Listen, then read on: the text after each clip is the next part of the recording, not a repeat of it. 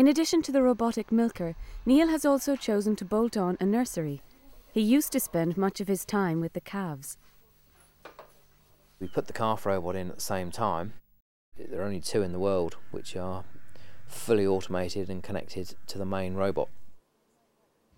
Milk is automatically transferred from the milking robot 50 metres to the calf house, where it's stored at 2 degrees.